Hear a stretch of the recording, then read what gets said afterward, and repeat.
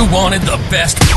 You've got the best podcast. The hottest podcast in the world. The Chris Voss Show, the preeminent podcast with guests so smart you may experience serious brain bleed. The CEOs, authors, thought leaders, visionaries, and motivators. Get ready. Strap yourself in. Keep your hands, arms, and legs inside the vehicle at all times, because you're about to go on a monster education roller coaster with your brain. Now, here's your host, Chris Voss. Hi, folks. Chris Voss here from thechrisvossshow.com. Ladies and gentlemen, children of all ages, welcome to the greatest podcast on earth, or at least known to myself. For 15 years, 2 to 3 times a weekday, we bring you the podcast billionaires, CEOs, entrepreneurs, and newsmakers, and the hottest authors come on to talk shop. It's showtime, baby. Welcome to the big show, family and friends. The Chris Voss Show podcast family that loves you but doesn't judge you, at least not as harshly as your mother-in-law, because, she's seen you. Anyway, guys, welcome to the big show. We have an amazing gentleman on the show. He's going to be here to brighten your mind, expand your worldview, and make you glow with the sexiness that will roll off you and go. People will be like, man, you sure seem sexier today. And you'll be like, it's because I'm so smart because I listen to the Chris Voss Show. 15 years, 2 to 3 shows a day. That's 10 to 15 a week, people. Remember, if you're not listening to all 15 shows that we're producing a week, there will be a test on Saturday, and you better pass or else. I don't know what that means. We have an amazing gentleman on the show, as mentioned before. He is the author of The Growth Trap, a continuous plan to avoid the traps of life and build a better you. Just came out November 29th, 2022. Ralph DiBugnara is on the show with us today. He's going to be talking to us about his experience, his life. We'll be talking about real estate, finances, building a business, being a successful entrepreneur, serial entrepreneur, I should say, and Wall Street Journal best-selling author. He is all the aforementioned above, and is the author of The Growth Trap, as we mentioned. He grew up struggling financially, and he knew he wanted more for himself. He didn't want generational poverty to be his future. He wanted to make a generational change. Now he holds the prestigious roles of president of Home Qualified, a digital resource for buyers and sellers, and vice president at Cardinal Financial, a newly recognized mortgage loan company. Ralph is a nationally recognized mortgage insider, has funded over $40 billion of loans for real estate. We should call and borrow some money from him. Anyway, he also continues to manage his own expanding real estate portfolio with over $20 million. His expertise led him to start a series called The Real Estate Disruptors, where he interviews guests on investing, property guidance, and advice. His program focuses on creating an elite network of industry leaders to help brokers succeed in the social media driven economy. Welcome to the show, Ralph. How are you? I'm doing pretty good. Thanks for having me. I love your energy. There you go. I ad-libbed the, we should call and borrow money, so your inbox is probably going to be full of audience members going, can we borrow from you? Anyway, Yeah, welcome to the show. welcome Give us your .com so people can find you on the interwebs. So it's Ralph DiBugnara, DiBugnara.com, just like my name. There you go. And any other website we should plug away at? Homequalified.com is a really good website, which is my company for anything. If you're a beginner buying real estate or looking to invest a little further, but homequalified.com is kind of a great resource on that. We put stuff up almost daily, just trying to advise people on the current market today and kind of how you grow a real estate portfolio. There you go. So let's tease it out in your words. People like to hear it from the source. We gave you a little bit of a profile, but give us like a 30,000 overview of who you are, what you do, and maybe some tease out on the book too. Sure. I'm a kid from Brooklyn, New York. I grew up in an Italian neighborhood. I was, not a blue collar family, but my father worked 5 jobs. So, I kind of grew up in that household in a small neighborhood. It's a really a New York second generation story for me. And I got into real estate and mortgages kind of by accident. I graduated during the .com bubble. There wasn't a lot of jobs. I got offered a sales job. I was trying to look for something to do with my life that wasn't what a lot of my friends were doing, which is the wrong stuff. That was going to end me in the wrong places. So I took a sales job. I took a chance on the business. And the business was great until about 2008. And I hit the market crash and I lost everything and I started over again. But I've been in real estate mortgages for over 20 years now at this point. I've been buying properties for over 20 years at this point now. So that's really been my life. And now I got a family and kids, and they're really 50% at least of my time, maybe someday 70% of my time now, besides mortgages. And that's kind of who I am, a 30,000-foot view.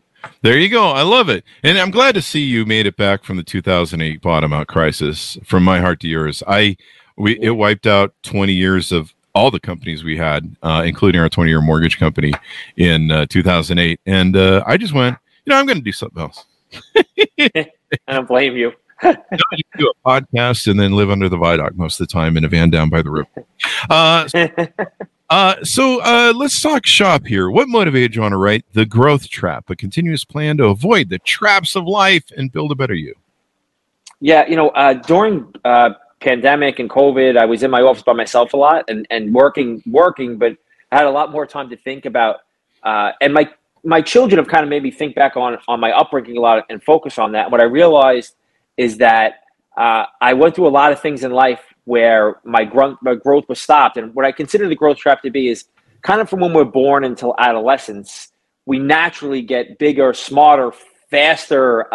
We learn really easily. We adapt to things really easily because we don't know anything else. So everything's new to us. Mm-hmm. And then you get to a point in life, and for me, it was really around 14 years old, where growth stops becoming easy and you have to really force it. And a lot of us can't do it. And I've gotten to points where I can't do it in life, where you just don't know what to do to kind of get past it or get to the next step.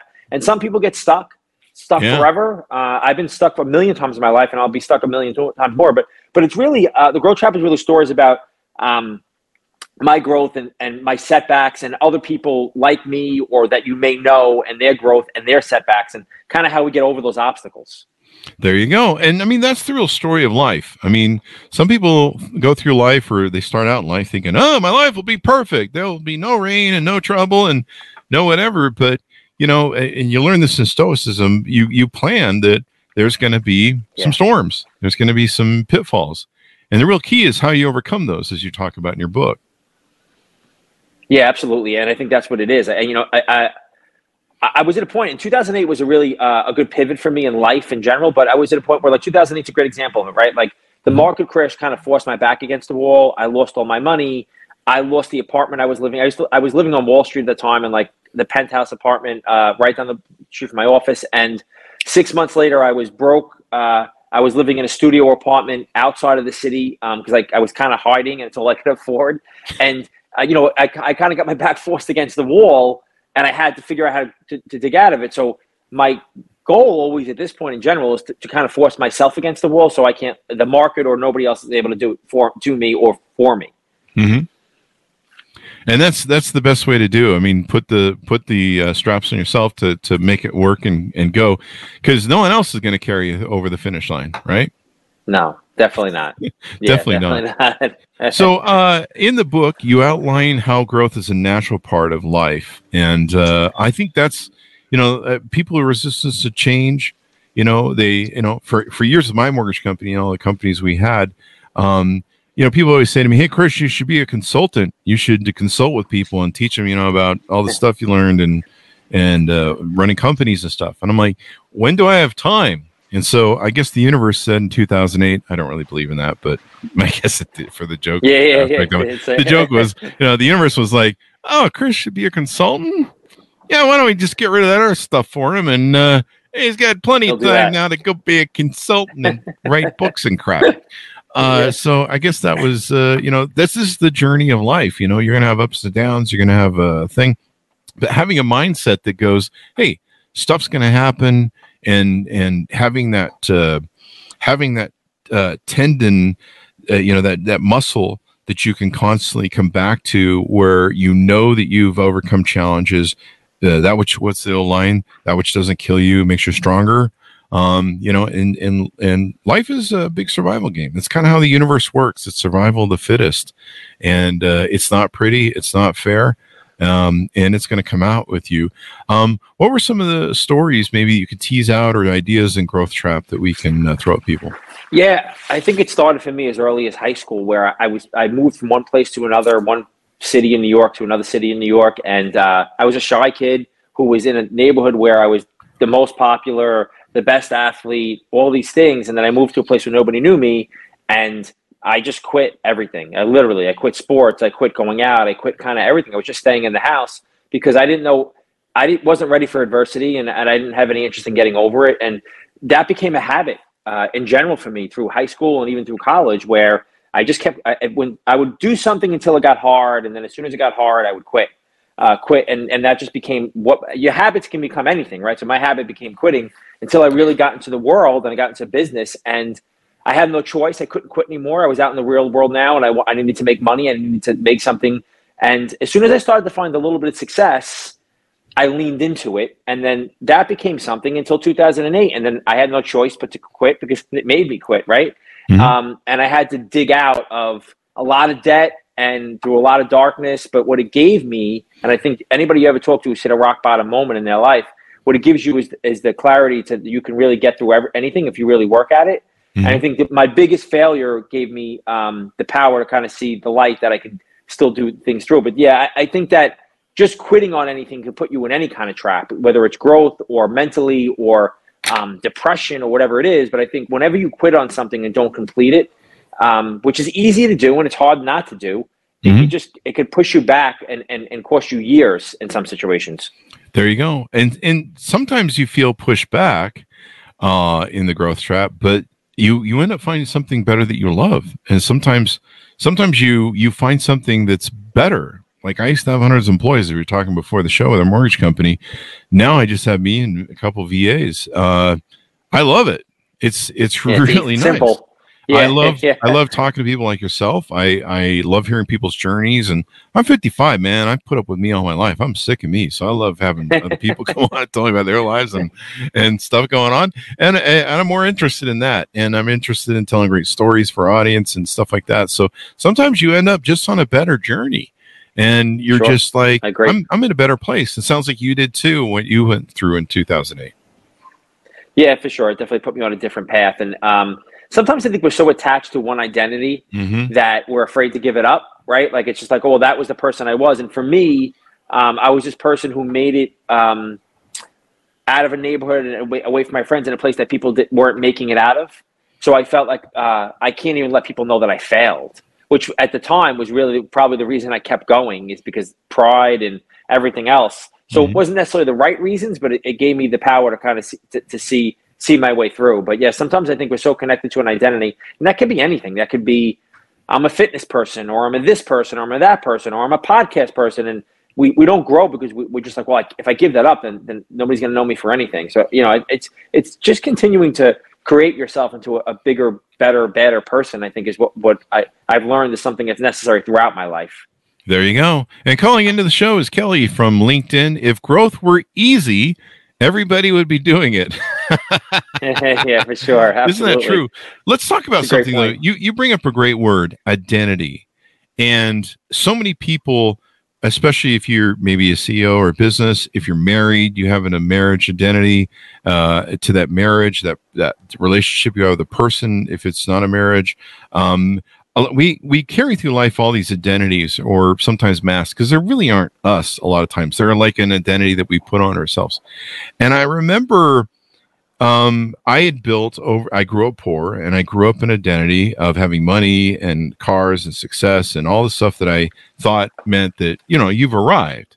And I thought, of course, it would heal all my childhood trauma and issues and the fact that I'm a psychotic human being, but it didn't. Damn it.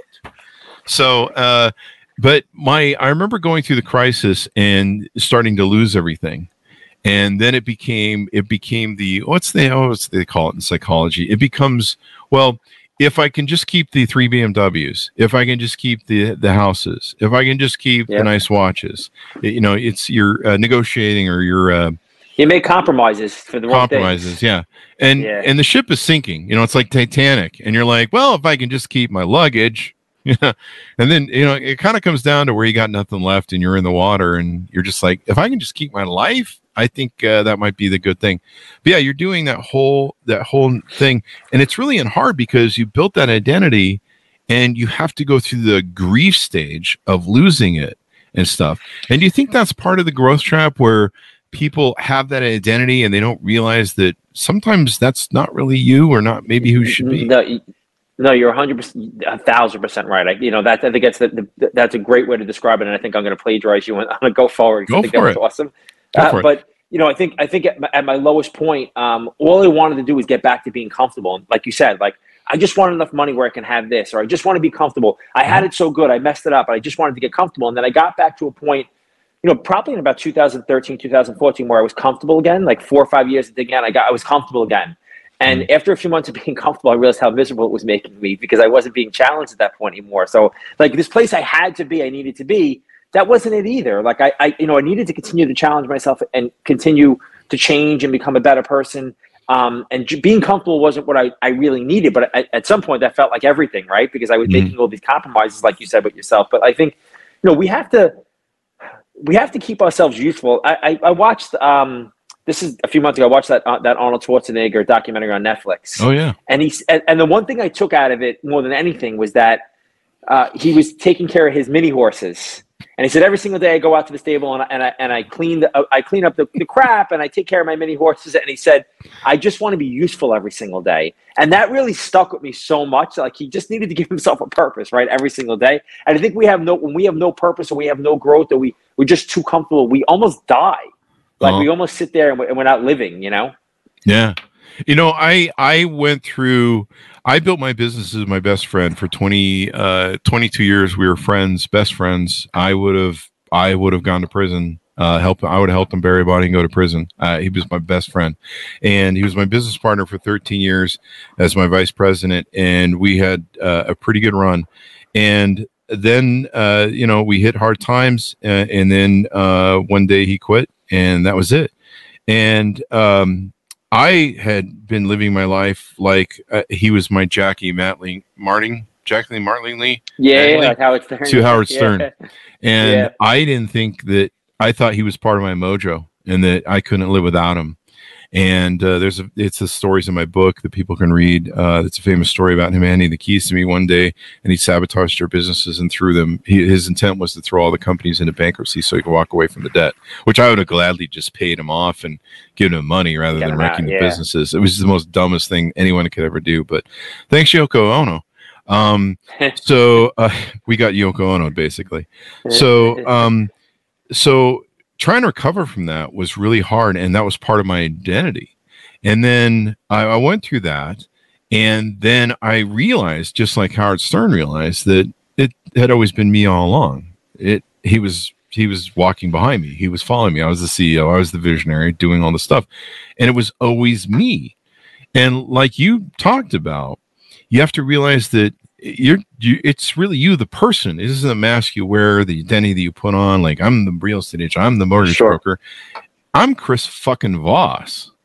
And it was me. And when I hit 2008, I just went through the same pattern of like, okay, well, it's me.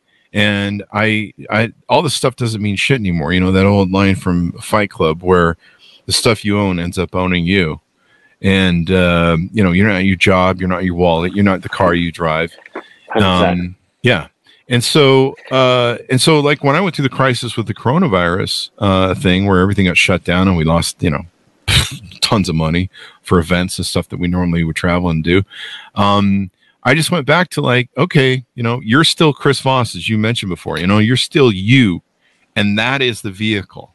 That is the identity. And no one can take that from me. I was like, the only person who can take away who I am and my identity now in the core of who I am and my brain and my building is you got to kill me. So that's it.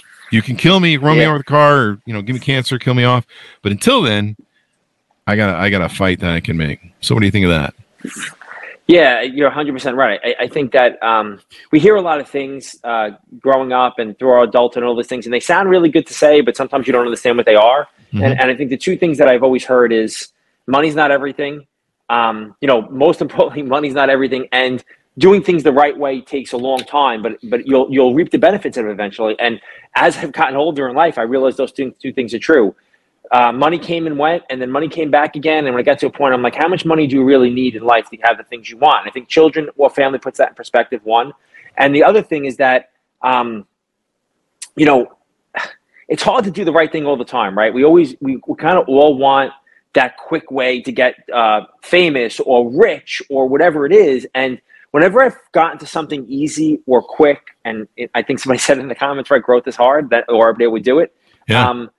It's never lasted. And I think what lasts is going through the processes of doing things the wrong way and changing your identity, right? And realizing that you're the person that can do anything as long as you believe in yourself. And that's what's really resonated with me to this day. Like those two kind of, faux pas sayings that we kind of say because they sound the right way are really the truth, but you have to live it to understand it. And you kind of keep moving forward.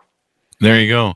I remember one time we were going through a huge loss in our portfolio, and you know what that's like to lose money in your portfolio, usually because of rates or something like that. And you've got to float, and you don't have your shit locked in. And I remember I think it was 98, and the Russians pulled some shit. I don't remember what it was, but basically, our portfolio of we were doing like 300 loans a month, and our portfolio that was on the float that wasn't locked in. Lost $400,000 over the course of overnight. Yeah. And then another time we did that too with about 75,000, which is the day before 9/11. That's a whole other story.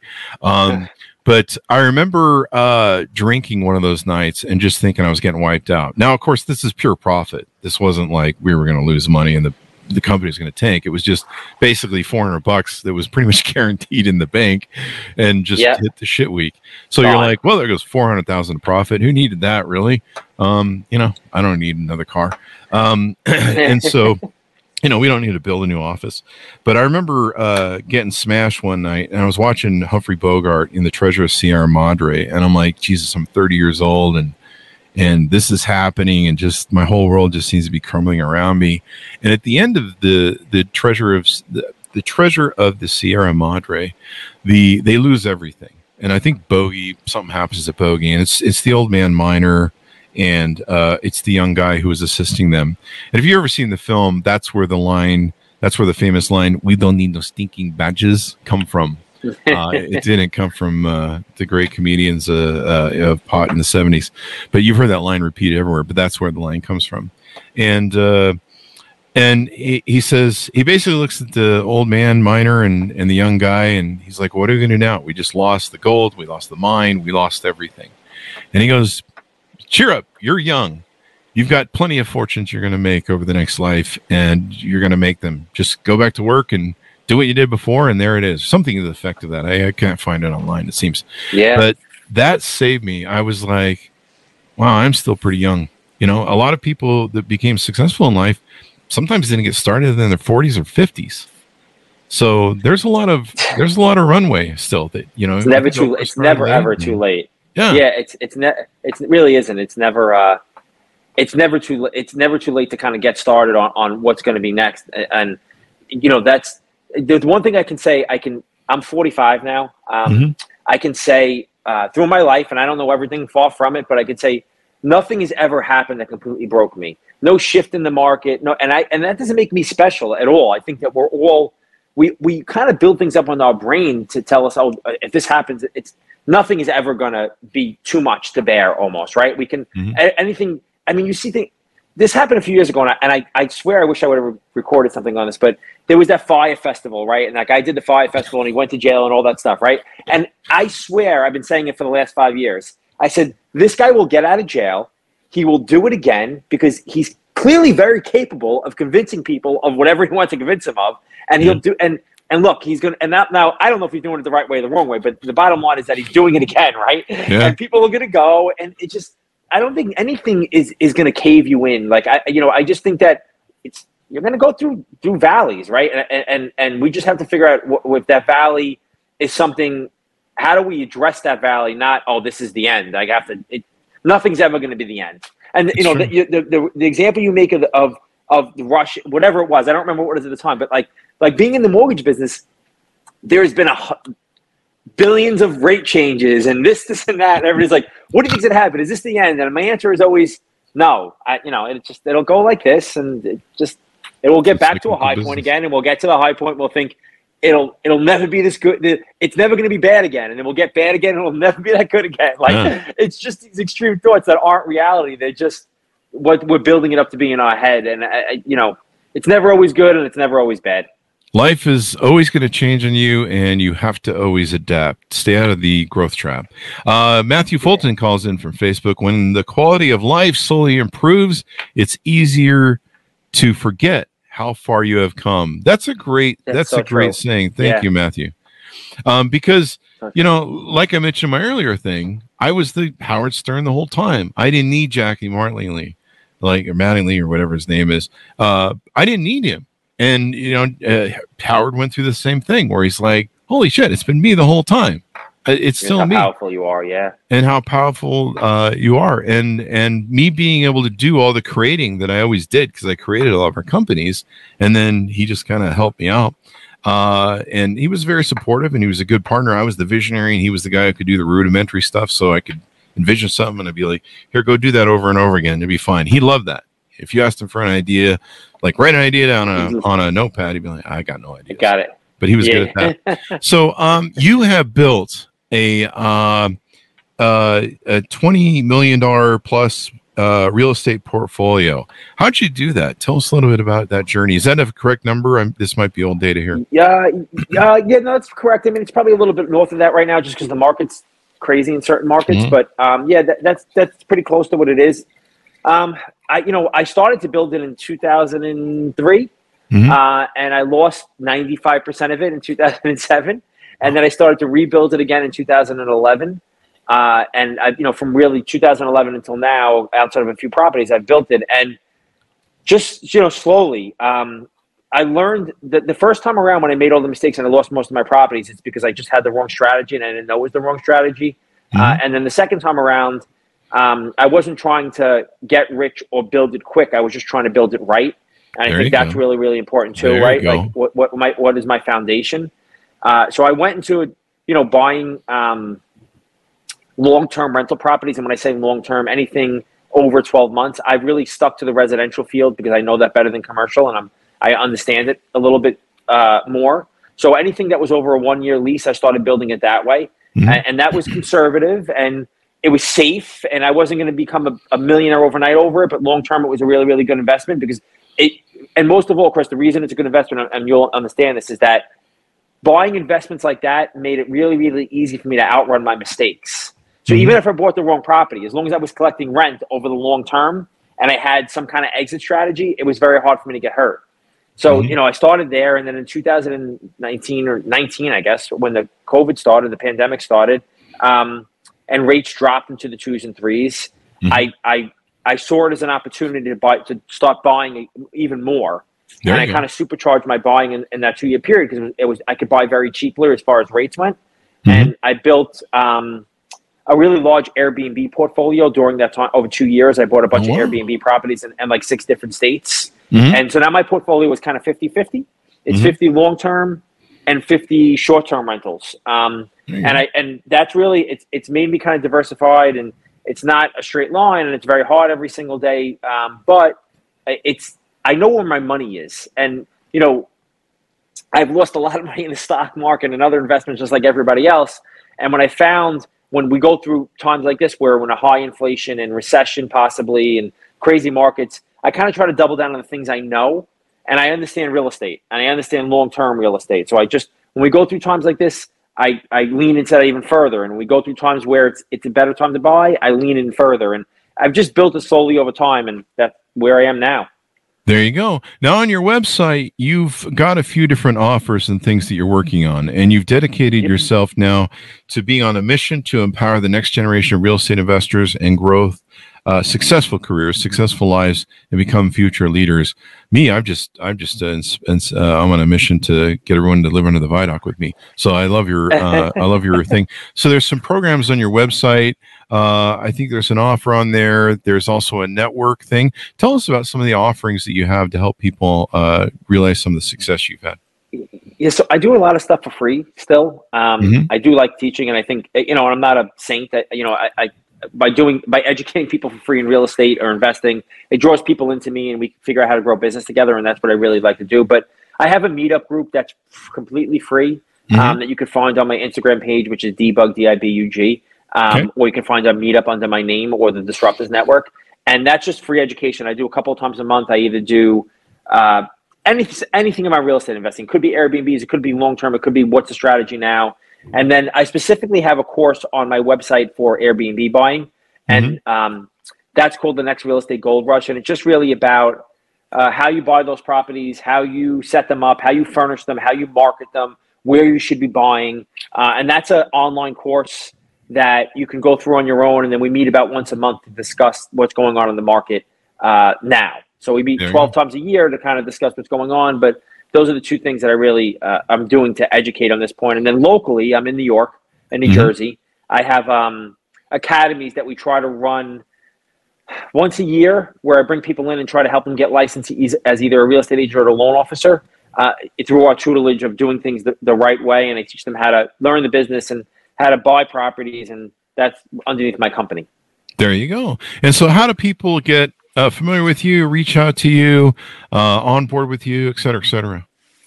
So my website's great. And or my Instagram, again, it's DIBUG, which is a variation of my last name. But I'm pretty active on there. I post videos probably 2 to 3 times a week that talk about either what's going on in the market or what I'm investing in now, what I see to kind of be what's going on current event-wise in the real estate business. And that's a great way to kind of consume my content or my YouTube page and message me. I will, it may not be that day, but I will respond to every single message I get sent on there. There you go. And that's a great measure to take and do. Real estate is a great investment over the long term. I mean, the market will go up and down, but real estate usually goes up. They're not making any more of it. In fact, they're not really building a lot of houses. The inventory is pretty locked down. No, it's a big part of the problem. Yeah. What are some of your thoughts on the future of the real estate market? We should know people that watch this 10 years from now. It's 2023. I know New York and a couple cities are starting to get a little unfriendly at Airbnb. What are some of your thoughts on that? Yeah, I mean, if you're looking to be an Airbnb owner, I'll start there real quickly. Where I found you can be safest is buying properties in vacation areas that have always been vacation areas. Yeah. So, I really believe that to be the best strategy, where I've seen a drop off this year in my Airbnb income, probably 20 to 25%, but I've seen either the least drop off or the highest gain in markets that, I have a property in North Carolina, for instance. It's an Ocean Isle. It's a beach community that's always been a vacation area, right? It's always been a short-term, and that didn't drop off at all. So I think where you can be insulated from the market and where you possibly can find deals right now because it's the end of summer, people went back to school, our vacation areas for Airbnbs. I think as far as the future of where the market holds, if you buy now over the next 2 years, you will see some kind of gain in equity by default because we're still about 3 million homes short nationwide of a normal, healthy real estate market. 3 million homes short for sale of a normally healthy real estate market. And we're about 7 million homes short of a normal, healthy rental market. Jesus. So if you're in either of those markets right now, you're going to see gain no matter what, just because we're dealing with a shortage. Yep. And at some point, whether it's in 2024 or 2025 or whenever it is, rates will drop again. Yeah. Not to the 2s and 3s, but they'll drop into the 5s. And that'll be a good time to, you'll see values increase again. So now's a good time to buy, even though rates are high. If you can find the right property that fits your budget, now is a good time to buy because you're going to get artificially built-in equity over the next couple of years by accident. Yeah, just by the shortfalls in inventory, and it takes so long to build and get all their all their citations and everything you need past city code and zoning and all that crap to build everything else. Yeah. I really believe that. I wish the Biden administration would put out a thing where they'd just be like somehow, we've had lots of investors on that build multifamily, and that seems to be kind of the way that goes. And there's some reasons they build multifamily because of, young people can't afford these high prices, and a lot of people aren't getting married anymore. They're staying single for longer, so they're not combining those two incomes, and they can't afford a home. And there's kind of no reason, it's for a guy like me who's single, I'm like, the only reason I have a home is because I have a dog, 2 dogs, and they need a backyard. Yeah. Otherwise, I would probably be in a condo or an apartment or something. But a lot of people don't need it. But I wish they would come out with, and I think there was a Wall Street Journal. This came from, I think it's the Wall Street Journal or the WAPO. Somebody wrote an opinion piece about how the the housing and urban development of the U.S. Needs to maybe come up with some sort of bonus program where they're like, hey, we'll encourage contractors to. Yeah, I will tell you that there's more down payment assistance programs today than there maybe ever been. Every state, there's a few national programs, one of them being something called Chenoa. And there's a bunch of local programs, depending on what state and city you live in, that are helping people buy houses today. Because I think because affordability is an issue right now, because of prices and interest rates, they are stepping in, the government agencies, Fannie Mae, Freddie Mac, and a bunch of other to create these down payment assistance programs.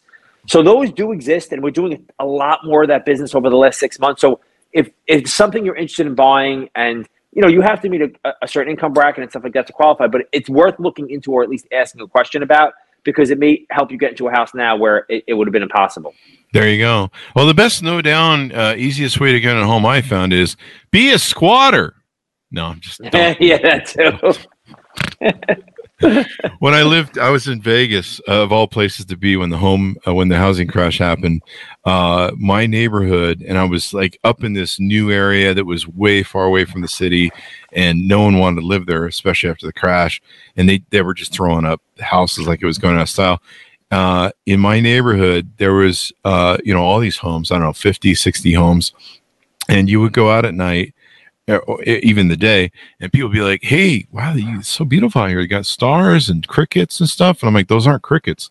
Those are the chirping of all the fire alarm batteries. You're right. That no one's replaced. So nobody's changed. Yeah. And what it was is a lot of the homes that were in Vegas, a lot of the California people had bought them as second homes. So no one was checking on them. So there'd be, always squatters that would move in, and then the house would burn down or something. Or the cops would show up and be like, hey, you got to leave. And they already had the next house. And like literally it was 1 out of every 4 houses on my block that was empty. It was like walking through a ghost town when I walked the dogs. It's crazy, man. So there you go. What have we touched on that you do and help with people before we go? Have we missed anything? No, I think that's probably the most of it. There you go. We got it all. I'm willing to. I'm always open to have a conversation about real estate. Whether you're somebody who's beginning, or somebody who's trying to grow your portfolio, whatever it is. My father was a teacher and a principal, and he's still a professor at 75 years old, and he still teaches. So I think that ultimately, even though he told me I was never allowed to be a teacher, I have that in me that I like to educate. So if you have any questions, if I have the information, I'm pretty transparent. I will give it to you. There you go. And awesome sauce. Give us your .coms again so people can find you on the interwebs. Sure. Yeah, for sure. Check me out at ralphdibugnara.com and homequalified.com. And that has all the information about me, anything that we're putting out content-wise, my own podcast, which is the Disruptors Network, the book, the YouTube channel, and real estate news kind of as it's happening daily goes up on those 2 websites. There you go. Well, Ralph, it's been fun to have you on the show, and awesome and very inspiring.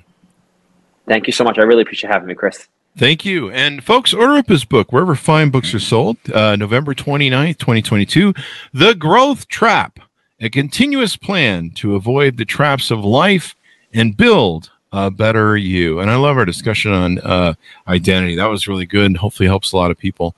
Thanks so much for tuning in. We couldn't do it without you. Did you know that? I mean, I just want you to know did you know that? Anyway, guys, be sure to refer the show to your family, friends, and relatives. Go to goodreads.com/Chris Voss, youtube.com/Chris Voss, linkedin.com/Chris Voss, and Chris Voss one on the tickety-talkie, as the kids say. That's not what they say. Thanks for tuning in. Be good to each other. Stay safe, and we'll see you guys next time. A lot of fun show, man.